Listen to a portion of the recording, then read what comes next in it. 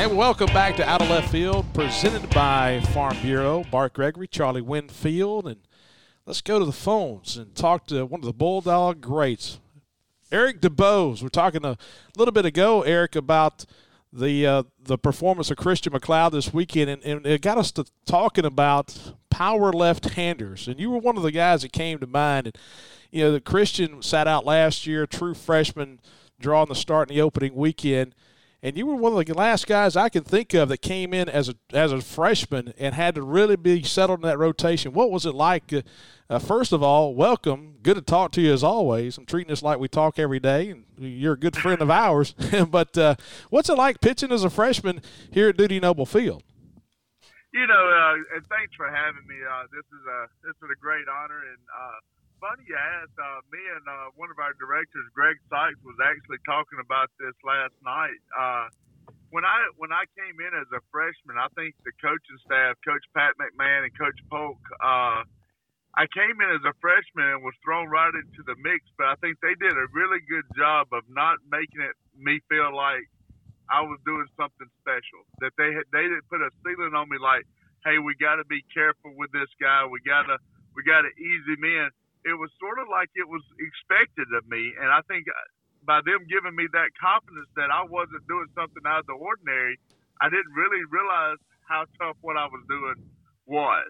And, you know, if you remember my freshman year, it was a lot of true freshmen playing that year. So we really didn't realize what we were doing something out of the ordinary or special. It was sort of like, hey, this is what is expected of you guys. And that's sort of the way we went about it. It was just like, hey, this is what we're supposed to do. We thought it was the norm for everybody, and looking back at it, it was far from the norm. Eric, Bart and I love to talk about situations that come up during a game, and one that has been coming up recently is a man on third, less than 2 outs. And you talk about all the things that go into that. The batter wants to get a ball in play, wants to maybe lift one to the outfield. What are you thinking as a pitcher when you've got a guy on third, less than 2 outs? How does your approach change? I never want to concede a run or say, hey, you're on third, go in. But and I think it changes from a starter to a reliever, different time of the game. All of these different situations call for something a little bit different. But if I'm a starter and I'm in the second inning and I give up a leadoff triple, I've got to pretty much say that run's going to score. I can't work so hard to keep one run from scoring that my pitch count gets up, other base runners happen. That's how big innings happen. So I'm pretty much going to keep pitching where, hey, if he scores, great. If he scores, okay. If he doesn't, great. But now if I get to 2 outs and he's still there, now my mindset changes back to you're not scored. But I think as a starter, going into a game, if you have something that gets him to third base with no outs, maybe 1 out, you sort of got to say that run's gonna score, so that you can sit there and see the 6th, 7th, and possibly the 8th innings, and not give up the big run inning. Talking with Eric Dubose, former Bulldog great. He played at Mississippi State in 1995 to 1997, and you know, Eric, so many great memories here. But now, you know, what you're doing now over in the state of Alabama, a lot of people don't really know. So what's Eric Dubose doing right now?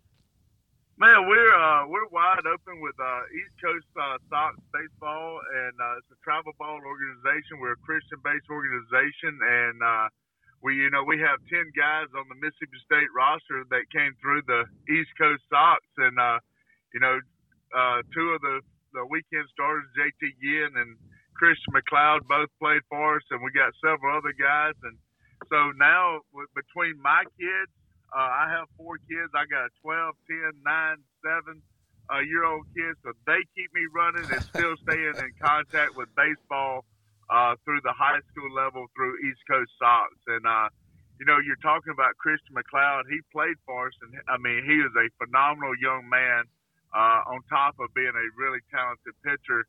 And he was coming to Mississippi State, and I told him, I said, look now, I said, if you're up for it, I said, you can go and be number 28. I said, I was number 28. I was a first rounder. Paul Mahalam was a left-hander, first rounder. I said, I don't know if you're good enough. I said, but if you feeling frisky, you can go for it.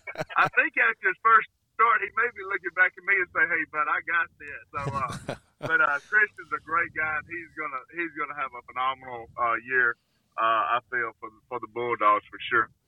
Eric, when you came to Mississippi State out of high school, it was a big deal. You were drafted high. You elected to come to college. As you were working with these young players who are these high talents now, my feeling is that we see more guys willing to say, you know what, I'm willing to go to college and let the pros wait. What goes through those conversations between you and the players as you give them advice, and how has that changed, if at all, from when you were trying to decide what to do? You know, I think the kids are more ready for professional baseball now than they used to be.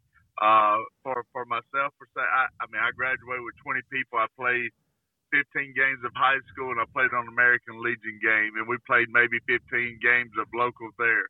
Where the kids now are playing on a lot bigger stages, they're playing a lot higher talent. They're being seen. They're being shipped off to different places for long periods of time. So they're getting a lot more exposure early and a lot more high pressure situations surrounded by talent than we did back then. With that being said, there's still pro baseball and college baseball are two totally different things, and it's a totally different makeup from going and being a collegiate student / baseball player to this is now my livelihood. And, you know, it takes a special 18-year-old out of high school to be able to go and do the grind of the minor leagues. And I think now you go and look at the college campuses and the college facilities and what they have as resources there, like at Mississippi State, you walk in Duty Noble, and man, you're at a AAA big league stadium, and you're playing in front of way more people than you will probably your whole season in a minor league. And you go to Florida, you go play in front of nobody, your mom and dad. So it's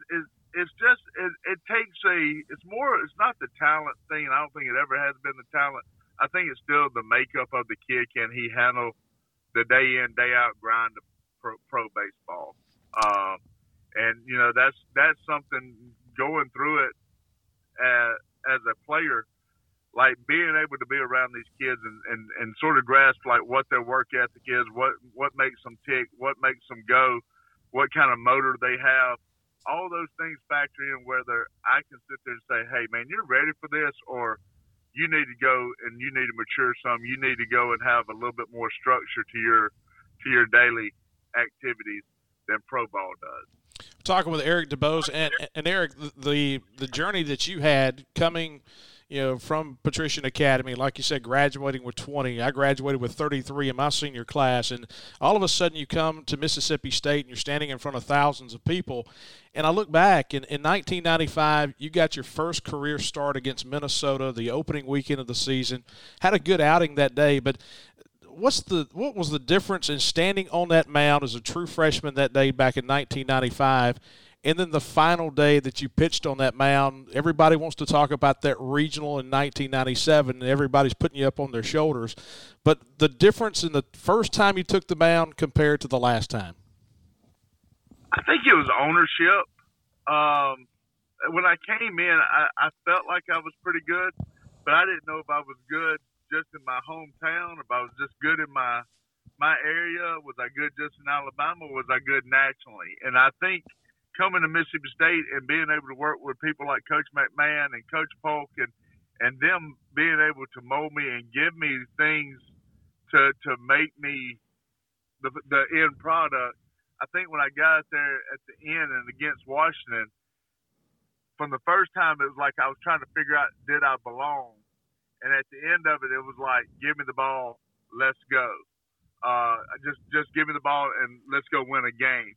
So I think it was the maturity of knowing who I was and what I was capable of, and having the confidence to go out there and do it game in, game out.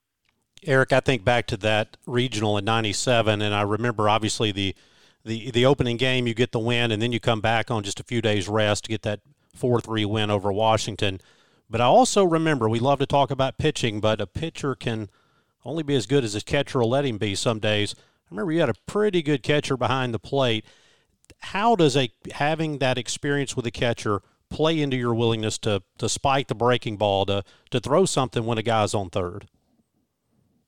It is huge. And back when I was there, curveball was my strikeout pitch, and it was going to be not necessarily for a strike. It was more, I'm going to get you with the power of it and the break of it versus the location of it. And I had to put a lot of faith in my catcher that, hey, no matter where I'm going to throw this with conviction to get the hitter out, and it's your job to figure out how to keep it in front. And having that confidence in my catcher is huge. And I was very fortunate at Mississippi State and then through pros to have some good ones. And there was times where I didn't have that guy, and you had to go to a different pitch, or you had to try to locate it a little bit different than maybe you would. But having Barry Patton and Blake Anderson and those guys back there, man, it made it a lot easier to go out there and just attack the zone and know that if it got in the dirt, those guys were going to smother it, keep it right there, and we was going to be fine.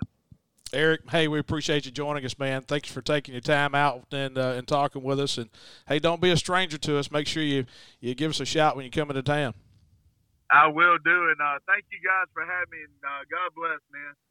That's Eric Dubose talking about Mississippi State, his time spent here in Starkville as a pitcher from 1995 to 1997.